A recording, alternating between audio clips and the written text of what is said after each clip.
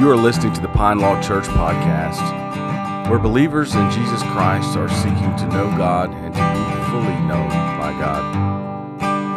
As always, we thank all of our listeners for your faithfulness in supporting the ministry of Pine Log Church. You can give online by going to tithe.ly. We pray that you are blessed by the hearing and the reading of God's Word. Last week called Storyteller, and we're focusing in on the parables of Jesus as found in Matthew's Gospel. And so I want to read a passage of Scripture from Matthew chapter 25, starting in verse 1.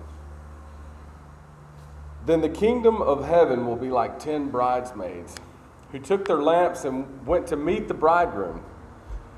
5 of them were foolish and 5 were wise. The 5 who were foolish didn't take enough oil for their lamps, but the other 5 were wise enough to take along extra oil. When the bridegroom was delayed, they all became drowsy and fell asleep. At midnight, they were roused by the shout, "Look, the bridegroom is coming. Come out and meet him." All the bridesmaids got up and prepared their lamps. Then the 5 foolish ones asked the others, "Please give us some of your oil because our lamps are going out." But the others replied, "We don't have enough for all of us. Go to a shop and buy some for yourselves." But while they were gone to buy oil, the bridegroom came. Then those who were ready went with him to the marriage feast, and the door was locked. Later, when the other 5 bridesmaids returned, they stood outside calling, "Lord, Lord, open the door for us." But he called back, "Believe me, I don't know you. So you too must keep watch, for you do not know the day or hour of my return." This is the word of God for you, the people of God. Thanks be to God. As I mentioned a minute ago, we're in week 2 of a series called Storyteller, and it's based in the parables that are found in Matthew's Gospel particularly, but throughout the Gospels, there's at least 40 different occasions when Jesus used parable to teach a lesson, to share a message. He used them regularly to teach those who were following them, and he would take these familiar, earthly, mundane images of everyday things, and he would use them to teach about deep and spiritual truth. The problem for a lot of us today is that so many of us approach the parables of Jesus much like we approach anything else we might read or the rest of Scripture in this very cerebral manner. We want to read it and gain information. We want to look at it and see it as black and white and gain knowledge or insight. And that's not the way. We like instruction. We like concrete guidance, but that's not the way the parables work. They offer us so much more than just intellectual gains and information. They offer us a glimpse of God's kingdom. Barbara Brown Taylor talks about our tendency to read the parables in a very black and white manner, and she says, "However much we want to read them like Morse code, they behave more like dreams or poems instead, delivering their meaning in images that talk more to our hearts than to our heads." The text that we just heard is found in Matthew's Gospel, and it's a portion of Matthew's Gospel called the eschatological discourse. That's a big word, but it comes from the word eschaton, which simply means the last things, the end times.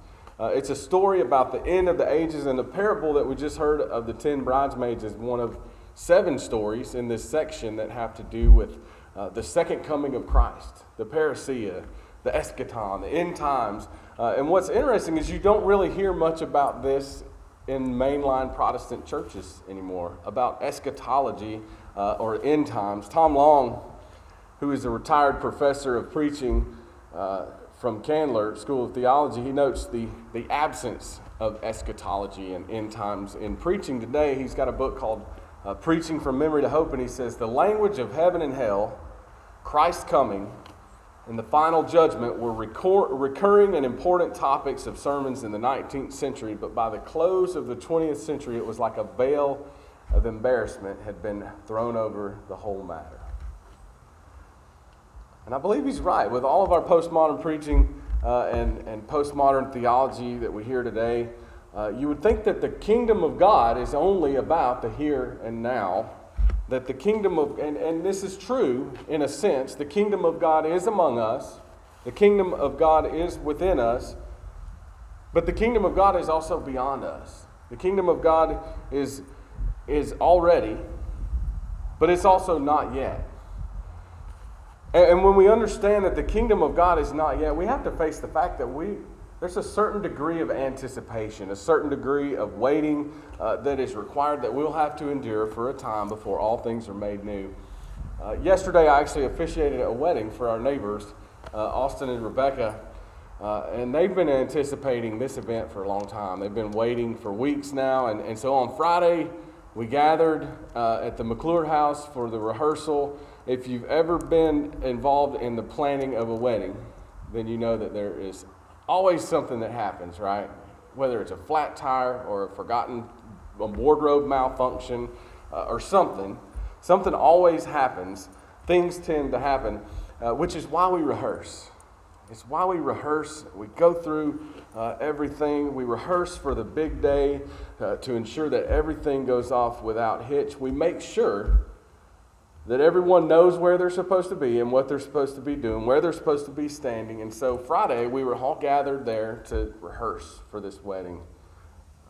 It started at 5:30, and I have to admit, I completely ignored pine log time, and I showed up a half an hour early, complete half an hour early, which is crazy for this area, and I typically live off of pine log time, but I wanted to make sure that I was there on time, prepared, and awaiting the arrival of this wedding party.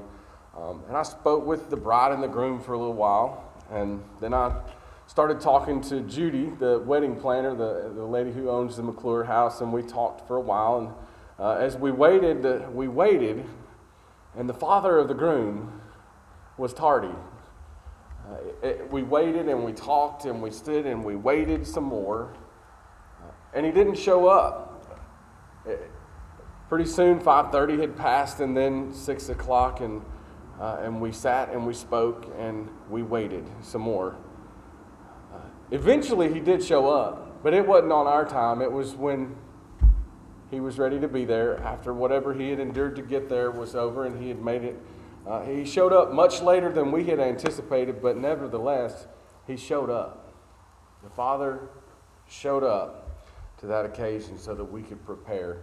But it was in the waiting. During the time of Matthew's gospel was written, it was sometime around or after 70 AD, and the church was pretty young at the time, and it was third generation. The disciples had been excommunicated from the synagogue. Jerusalem had been destroyed by the Romans, and the believers had anticipated the immediate return of the Messiah. And as time passed, many of them started to grow weary in their waiting. Have y'all ever noticed how difficult waiting can be sometimes? I mean, whether it's awaiting the arrival of a child, the birth of a child, or maybe it has been someone in our life who's had a biopsy and we're awaiting results. The other day, I called Joanne Cash, and she was waiting on Harold while he was in surgery to find out what the doctors had to say.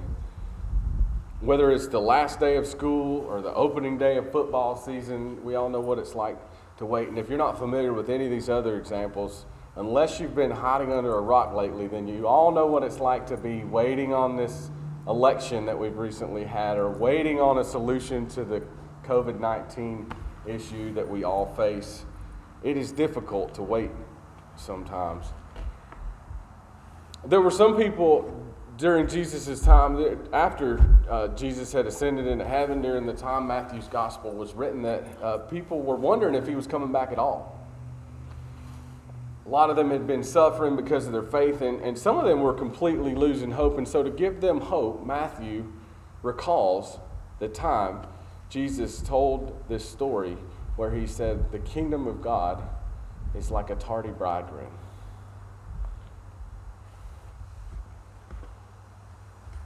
In the Middle East, weddings were and still are the most joyous occasion in the life of a community. And what's interesting is that in the first century weddings, they didn't really have a specific time, a definitive date and time. We'll say that the Christmas tree lighting is November 28th at 6 o'clock. But when they're referring to a wedding in the ancient Near East and they would say that it comes after a season or before a season. It'll be after the harvest or before the Pentecost.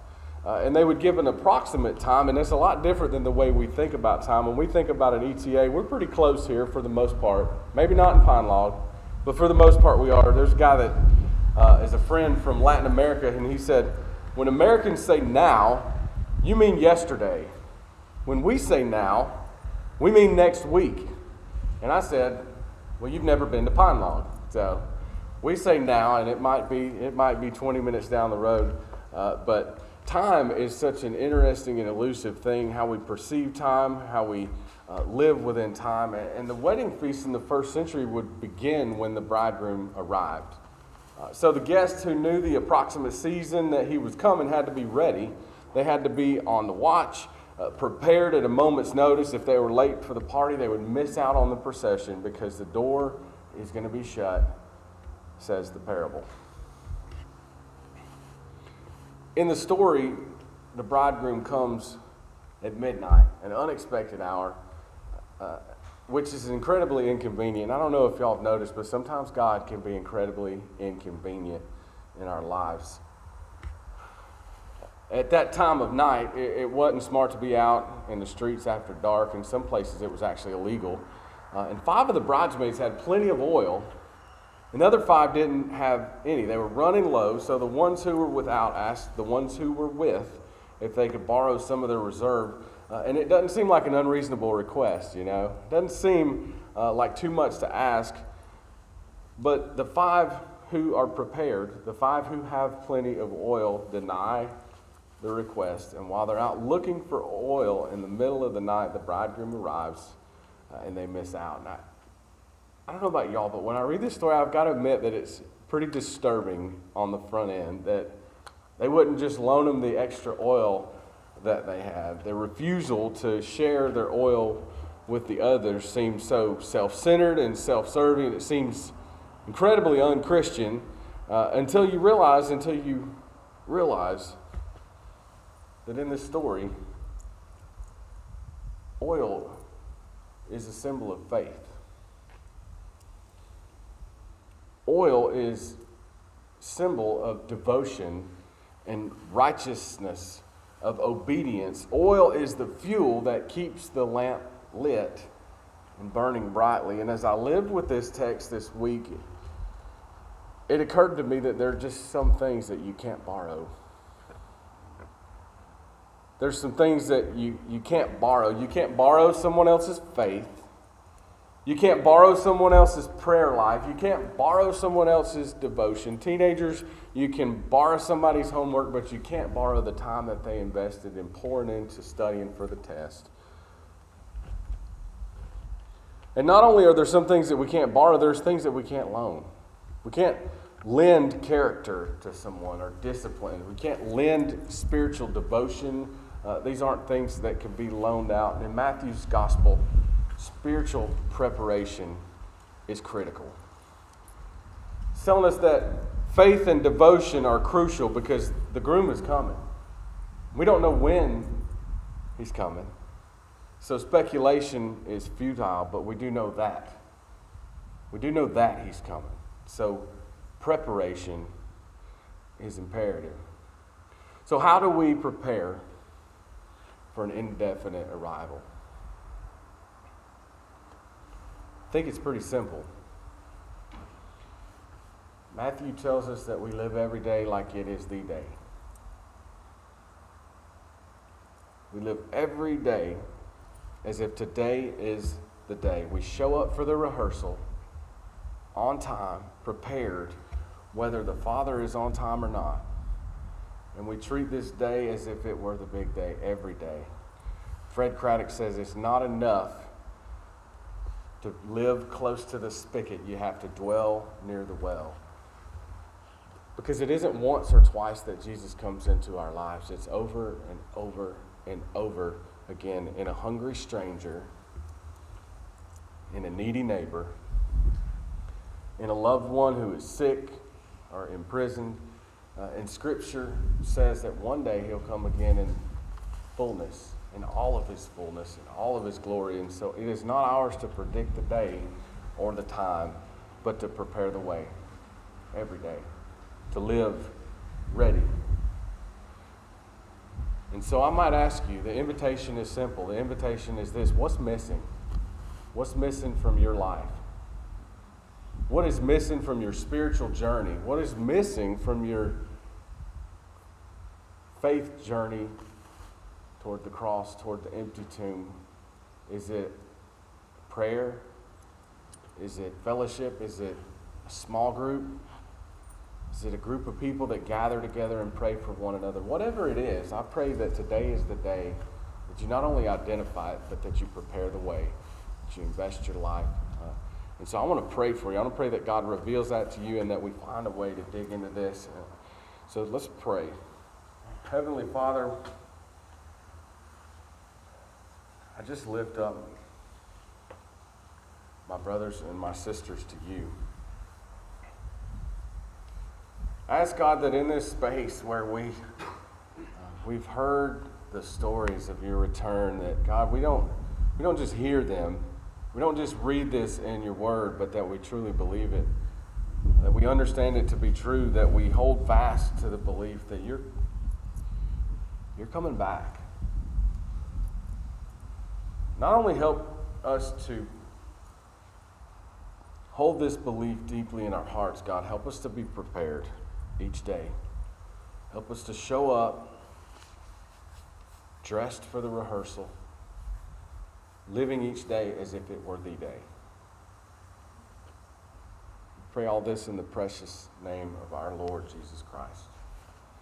Amen.